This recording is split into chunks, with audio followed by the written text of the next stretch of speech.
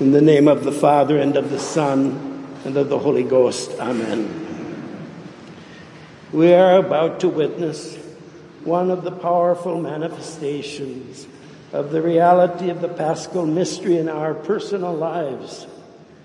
Our Lord suffered, died, and rose from the dead in order that he might ascend to the right hand of the Father, and from there send forth the sevenfold gift of the Holy Spirit upon the Church into the hearts of all who come to life in him through baptism. Christ rose from the dead and is alive for us always in the Church.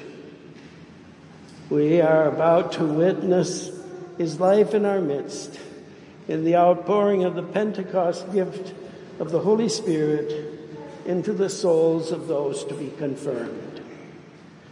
In his final conversation with the apostles before entering upon his passion and death, our Lord Jesus Christ promised that he would send the Holy Spirit upon them so that they might be alive in him and thus be his strong and faithful witnesses in the world. He cautioned them that they would find it difficult to be faithful, that they would suffer resistance, rejection, and even persecution because of their fidelity to him and to his way of holiness of life. He also assured them of the unfailing help and guidance of the Holy Spirit to make them wise and courageous in overcoming every difficulty in order to follow him in all things. Among the great works of the Holy Spirit in the Church is the sacrament of confirmation we are about to witness. My dear sons and daughters, you are about to receive a new gift of the Holy Spirit to complete your baptism. Through the imposition of my right hand on the crown of your head and the anointing of your forehead with the sacred chrism, the life of the Holy Spirit will be strengthened and increased within you so that you may be a strong and faithful witness to our Lord in all things. As the apostles and first disciples of the Lord experienced, you will encounter difficulties and opposition in following the risen Lord.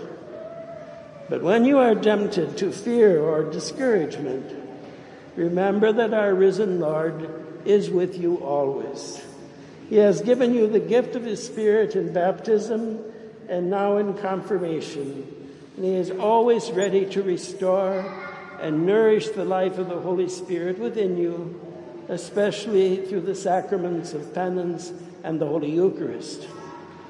Do not, therefore, give way to cowardly fear and discouragement, but unite yourselves to our Lord daily through the sacraments, your prayers, and your devotions.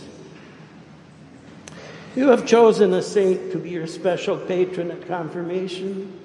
Consider daily the example of the saint you have chosen for your patron and ask for the help of his or her prayers. Your patron saints, for the reception of the sacrament of confirmation, experience temptations similar to and greater than yours, and yet they remained heroic in following Christ. The same grace of the Holy Spirit, which enabled them to be faithful co-workers of Christ, is in you to help you to meet the challenges in the everyday living of Christ's pure and selfless love. In times of special challenge or difficulty, also call upon the counsel and assistance of your sponsor for the sacrament of confirmation. Your sponsor, together with your parents, will also assist you, leading you to Christ, who will never fail you. In a particular way, ask the Holy Spirit to help you to know God's special plan for you, your vocation.